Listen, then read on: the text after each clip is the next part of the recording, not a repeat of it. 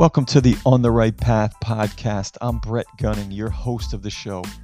Today we continue with our Pete Newell series as we speak to Denny Fitzpatrick, one of Pete's former players at the University of California, Berkeley. Hope you enjoy our conversation. Denny, great to have you today on the podcast. So excited for our conversation. I'm wondering if we could really just start at your kind of first impressions of Coach Newell. I know you headed up to Cal Berkeley coming out of junior college. What were those kind of first early days with Pete? What do you remember most about your first meetings with him? Well, the first meetings, actually, I flew up there from Southern California into Oakland, and I was picked up by Rennie Herreras. Rennie was the assistant coach, and a great guy, fabulous guy, and he took me around the campus and got me acclimated on that first day. And then, as I recall, but it's been some time ago, I think we went in and met Pete in the office, but I'm not sure about that. But my initial impression of Pete was what an impressive guy, very down to earth, and but you called him Pete, but you knew you really were Mr. Newell or Sir. But he insisted everyone call him Pete. But it was a wonderful experience, and I got lucky. I played junior college for Stu Inman, who wound up being he was a great coach himself, and he wound up being the general manager of the Portland Trailblazers. But Pete, Stu convinced Pete to take me. So I was lucky. That's great. So when you got to Cal Berkeley and you started obviously practicing and playing with the team, what do you remember? What kind of hit you most? Going from meeting Pete Newell, the man, to now playing for him. What were kind of some of your early impressions of him as a coach and you now playing for him? Well, he would coach. He came in he wore his tennis shoes and he got right out on the court and demonstrated things. But he was a very, very organized, very strict coach in that you had to do things his way, or there was no other way. And he basically broke everything down, and very rarely did we scrimmage. I mean, he had to go. We had guards working on guards and forwards and centers working together, and a number of routine drills that were essential to the way the game was played. And so he didn't put up with any nonsense on the court, but he was very funny. Every now and then he'd crack a joke, and it was real good. But it was a wonderful experience playing for him. And he had two assistants. He had Rennie as the regular assistant, and then he had Rube Rickson, who had played for him as another assistant. But it was a great experience. What are your? Oh, go ahead. I'm sorry. I was going to say the beginning of the year, you couldn't have regular practices until I think it was October. I forget. So we were in school for a month or so before you could practice. But the early stuff was getting in shape. So we had to run a long distance up on what we called the hill, which is the hill above Berkeley. And that run was led by Don Bowden, who at that time was the world record holder in the mile. And wow. He put us through our paces. And then we also had some drills in the gym. So we spent the first month just getting in shape. Well, that's what I was going to ask you. What is your recollection, hopefully it doesn't bring up bad memories, of his famous hands up drill? What do you remember about that? What drill did you call that? Oh, I believe it was called the hands up drill, where he had you guys in your. Yeah, hands up. Yeah, that's where everybody got in, in formation, and Pete stood in front of us, and you had to put your left hand up in the air, and then Pete would call out forward, back, left, right, and you'd have to slide. You'd have to slide in a defensive stance at his command. And the first day you did it, it was about 3 or 4 minutes. And I think that the last day it was like 20 minutes to a half an hour. And that was a killer drill. I mean, well, most of us couldn't do it at all. I mean, keep our hand up. We had to really kind of fake it. We had one guy, Jim Langley, who was pretty famous. He could have done that for all day long. He became a pro golfer and a very important part of the team. But some of the guys could really do it, and others like me had a hard time. Do you think players nowadays could do that drill? Oh, I imagine. I doubt it'd be any easier for them, though. Yeah. So obviously. He had some other drills like that too that were difficult. That's great. But he got you. You guys were in shape, that's for sure. Talk about obviously you had an amazing 2 years there at Cal, topped off with your senior season. Here it is. You guys are heading to the Final Four to play Oscar Robertson and Cincinnati in that first game. What was kind of your recollection of that? Obviously, just going to the Final Four was a great accomplishment, but what was your recollection of knowing, okay, we're gonna start off by playing against Oscar Robertson in Cincinnati? We had the attitude. It wasn't cocky, but we just had the attitude that we could beat anybody, and that was because we had Pete Newell. And we'd been beating everybody. We played against Elgin Baylor the prior year. We should have beat them. We got screwed on a deal by the referee in the finals of the regionals. But we played against a lot of great players, and it wasn't that concerning because we know that Pete would have a strategy for us. And Bob Dalton was assigned to guard Oscar, and basically what we did is we double-teamed Oscar, made him get rid of the ball and not let him get it back. And so I think Bob held him to something like 16 points.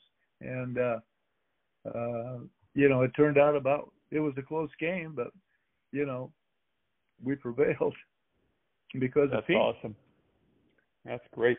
And obviously, you were you had led the team in scoring that year at about 13 a game. What do you remember about, obviously the championship game now against Jerry West and West Virginia? You scored 20. What was it that kind of gave you that opportunity to kind of get off in that game and score as well as you did? Well, I think the night before against Cincinnati, I think I only made 4 points or something like that. And I imagine that the West Virginia saw that game and they thought maybe I wasn't able to do much, and so they didn't pay too much attention to me. But I got a lot of good opportunities, and fortunately they went in. But that was kind of the way the season was. You took what they gave you. If you were, and there were games when I scored quite a bit, and games where I didn't score very much, and other guys scored. So that was the way our team was built. That's great. I saw that in Coach Newell's book, A Good Man, which is obviously a great book. He mentioned whether he was half joking or half serious that had you been on the 1960 team, they would have beaten Ohio State. Do you have any thoughts on that? Well, my thoughts on the Ohio State game really are, I was actually sitting on the bench with because I was a student assistant at that time for Pete, so I got to spend a lot of time with him. But I think the prior night we had played Cincinnati again and beat them in a really tough game. And ours was the second game. The first game, Ohio State beat, I think, NYU in a real easy game. And so that by the time our team got to bed, it was late. You know, they were all charged up with having beaten Cincinnati again, and didn't get all that much sleep. And quite honestly, we were flat when we came out against against Ohio State, and we got off to a very, very bad start, and couldn't catch up. So I think if we'd have played them 9 times out of 10, I think we'd have beaten them. And I'm not talking about me being involved. I'm talking about that same team, right, that we had. But we didn't, and you know, they were a great team. Obviously, sent a lot of guys to the pros. But that was my view. I would obviously like to have played against them, but I didn't. What was your memories? Obviously, some great games. You played against UCLA, and you in particular had some great games. What was your memories of kind of playing against the John Wooden UCLA teams? Well, I had gone up to, when I was at Orange Coast, I'd gone up to UCLA to visit, and I got to meet, and they had some pretty impressive guys. I think Willie Knowles and Johnny Moore and some of those guys.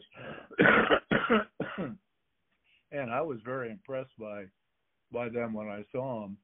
And then when we played them, by the time we got to play them, I was, you know, now part of the I Believe in Newell team, and I realized that they just put their, as somebody once said, put their pants on one leg at a time. And I don't think we had too much trouble beating them. They didn't have that great a team when we were playing them. I think they had a couple of guys that were real good. But it was interesting playing them. And the mystique about Wooden wasn't there at the time, like it was later on. But, you know, he was obviously a great coach and had his guys in great condition. And I do remember that one of the players they had was Rayford Johnson. And Rayford, you know, was the gold medalist in the decathlon. And I don't think he'd played much basketball before, but it was pretty interesting playing against him. But anyway, I think they may have beaten us once, but I'm not sure about that. Yeah. So obviously, at the time, you know, you're going against Elgin or Oscar or Jerry West. Did you have any idea that their careers would kind of go the way they went, or was that not a surprise to you that obviously they became the great players that they did in the NBA? I think it was very obvious to us. The first one we played was with Elgin, that he was a great player. And we actually had the opportunity to see him play a couple times earlier in the year. We were in the Holiday Festival with him in New York. And that was the first look we got at him. And he was unbelievable. In my mind, he was the best player ever. And wow. And he turned out to be. And he did. And then we played against him, you know, that year. And he was just phenomenal. And then of course Oscar wasn't quite as flashy as Elgin, and Elgin wasn't flashy, but he was just powerful. But Oscar was more finesse, although he was powerful too. But he could take the ball any place he wanted to with it, dribble with it. And then Jerry West was, you know, he had a big game against us, and he was very impressive too. I've come to know him a little bit in Los Angeles, and he's really a fantastic guy and a wonderful. He was a wonderful player, obviously. They obviously you hear about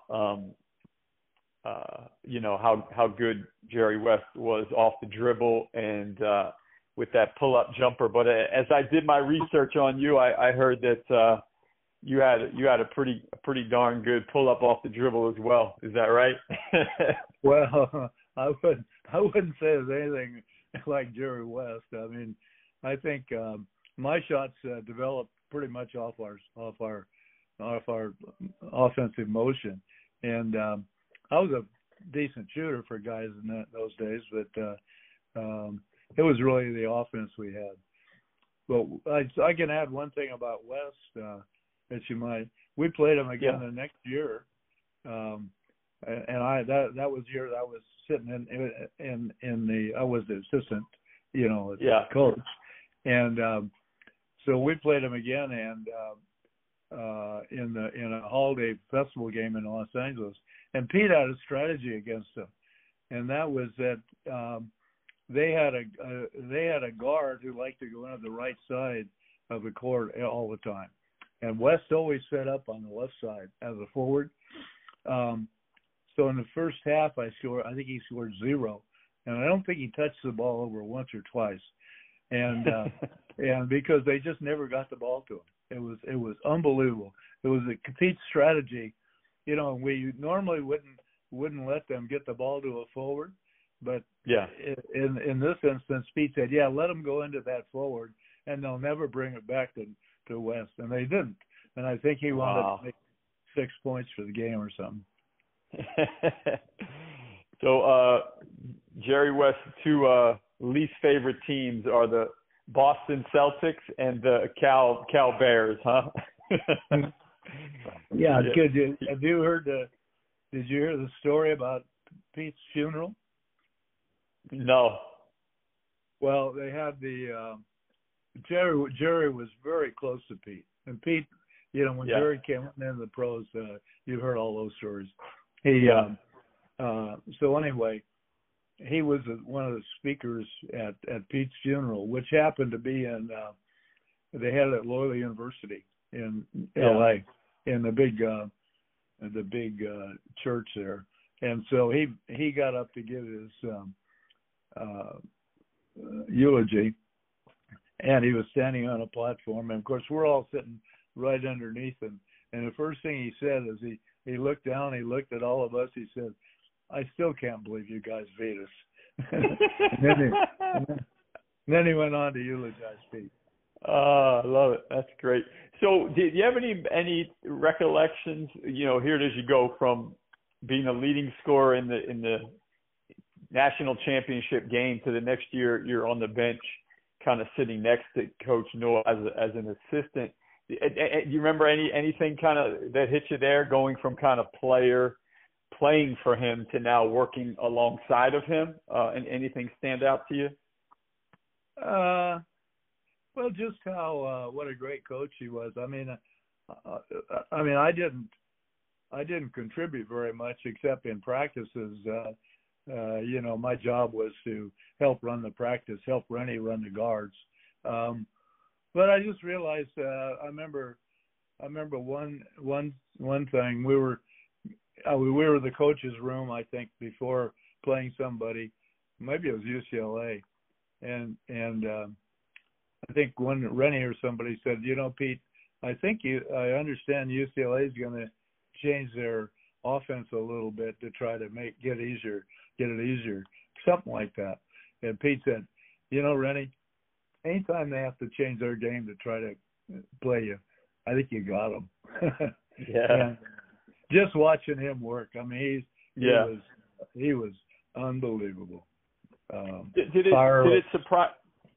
Tyler, did it surprise you when he retired at the age that he did? Obviously, there was the health concerns and things like that. But did that kind of surprise you, or it didn't surprise you? That was a big surprise to me. I knew that he was a bit of a wreck during the season. All he did was drink coffee and smoke cigarettes, and but I had no idea that his health was what it was. But I guess it was pretty serious, and it was a good move because he lived to be in his 90s and lived a great life.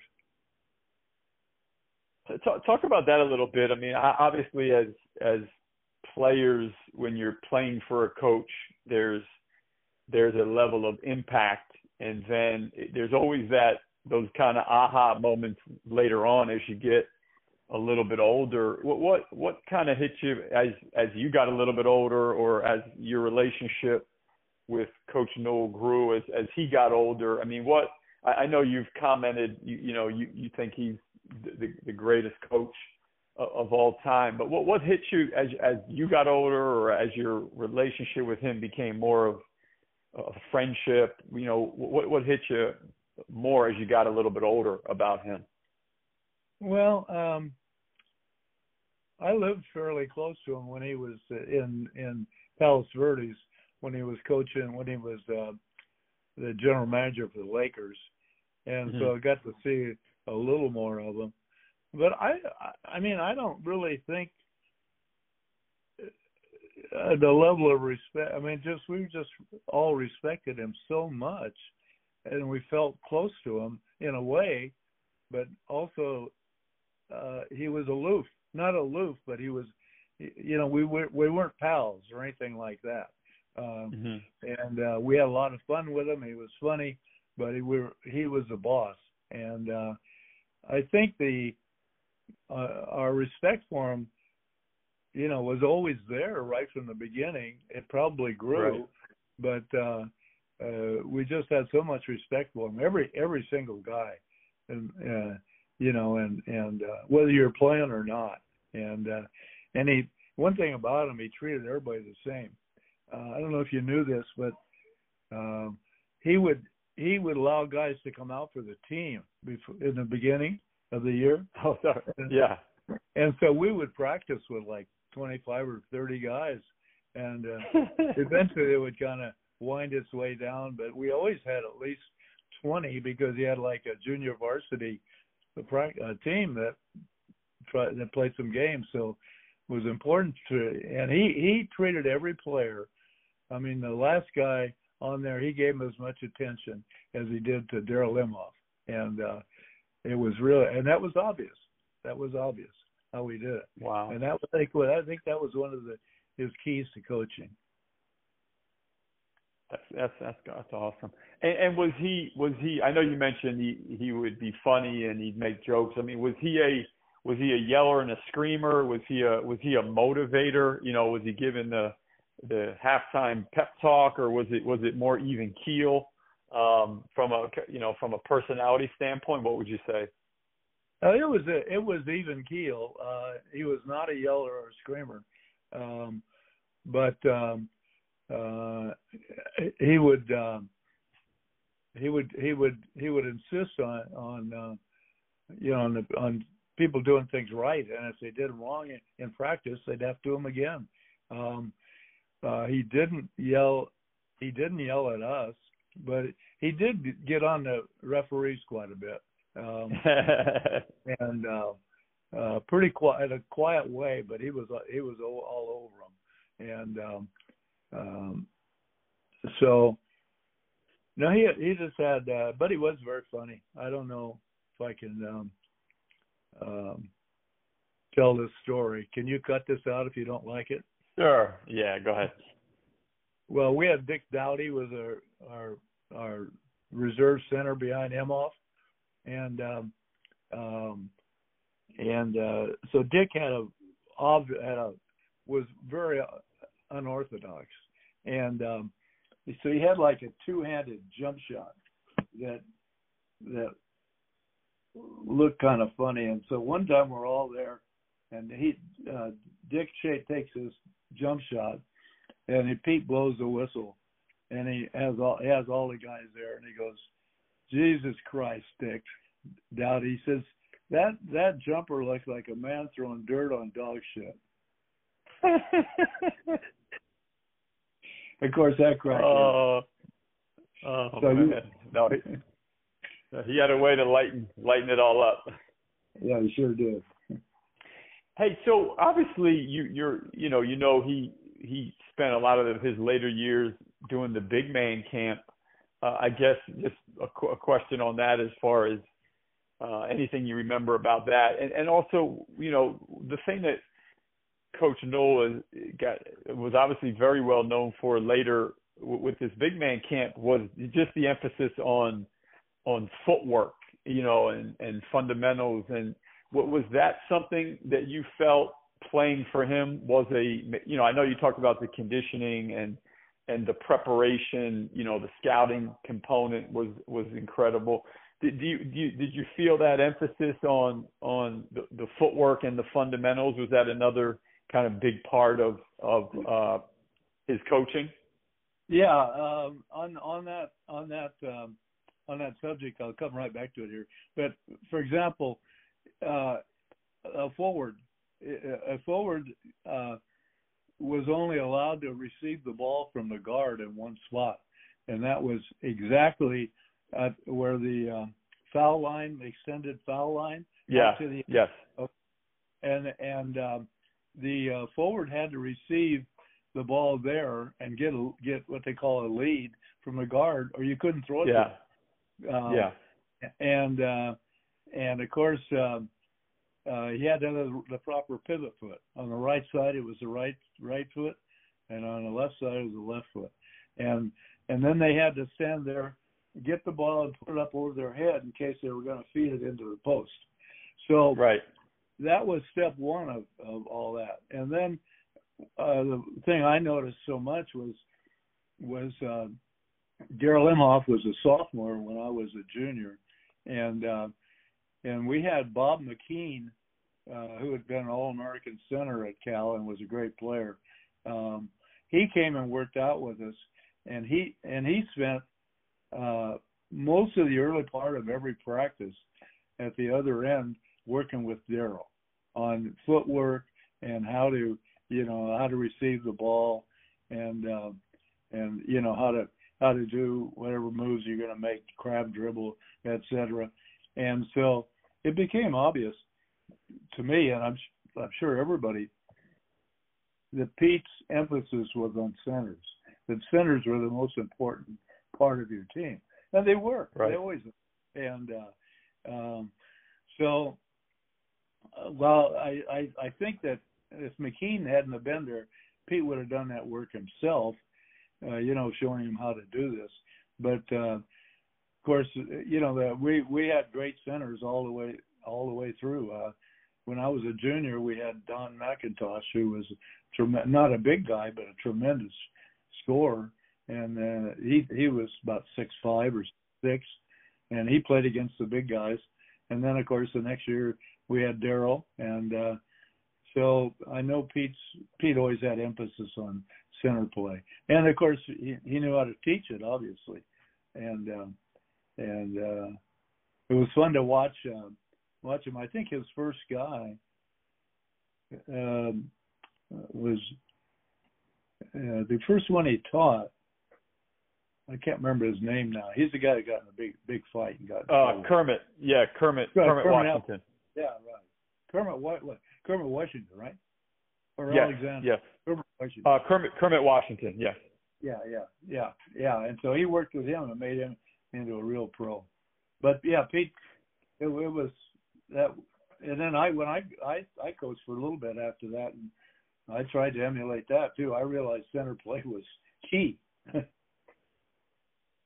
Well, and that's why I think it's, I had the opportunity of working the camp a number of years towards the end, and not only was there,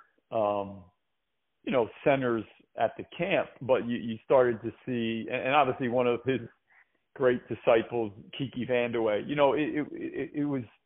it was obviously always about the center position, but it also grew into, it's important for everybody to have footwork, to have, as you said, the ability to get open, to create a lead and to be able to create space when the defender is up in you, or just being able to read.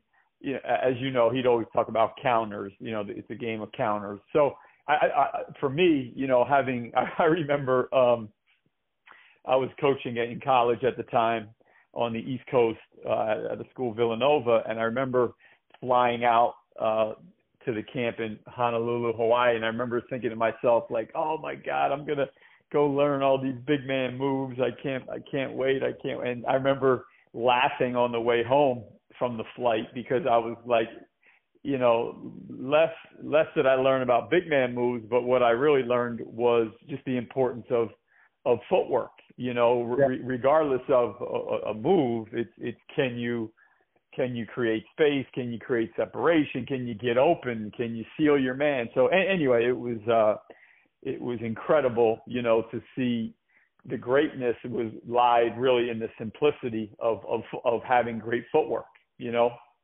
Yeah. One of the, I have another story on that is when our senior year,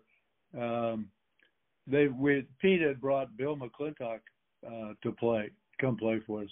He was from Milwaukee. He was older and had gone to junior college in Monterey, and now was coming up to Cal as an older. He was older than everyone else, but he was going to be a sophomore, and it turned out to be the most important thing to make us our championship team, the team it was. But anyway, so he came up. He's a forward, and Pete had a drill that all the forwards did, and we had a lot of forwards, maybe 10 or 12 guys, and what they had to do, Pete would be the passer, and they had to get a lead or, you know, get clear and come out to the spot where I mentioned earlier and receive a pass. So the guards are down at the other end, and we're kind of watching this, particularly when McClintock got out in there, but because he couldn't do it. I mean, he would come out and he'd get the pass from Pete, and he'd have the wrong pivot foot. And if you did that, you had to throw it back to Pete. And then he'd go back and get a lead. He'd come out, and he maybe eventually would get the right proper pivot foot, but then he couldn't make a move on the guy guarding him. So he might be have his turn for like 5 or 6 minutes while all the other guys are standing in line waiting their turn. And as we come on, McClintock. We're saying, what in the world does Pete think about McClintock? That guy can hardly play. And right. And by about the second game of the year, we realized that he was like maybe the best player, and really knew and was really tremendous. But that drill, that was really something to watch. That's awesome. That's a great story. So, Denny, I can't thank you enough. I mean, obviously, to have the opportunity to speak to you, such a integral part of the success that Coach Newell had at Cal, and just the stories were awesome. I know we could continue on, but I really want to thank you for just taking some time today to share some of your thoughts, because again, the purpose of what we're doing here with this podcast and with this nonprofit organization is really just to try to carry on his spirit, you know, of serving others through the game of basketball, you know, the humility that he carried himself with, the points you made about, you know, treating everybody the same and helping the 12th man as much as the first, you know. So I can't thank you enough just sharing the insight that you did, because it's just some great stories, and I really appreciate it. Well, it was my pleasure. I really love the chance to talk about Pete and you guys, and I love the work you guys do, you and McClintock and everybody. Awesome. Well, thanks again, and hope to talk to you again.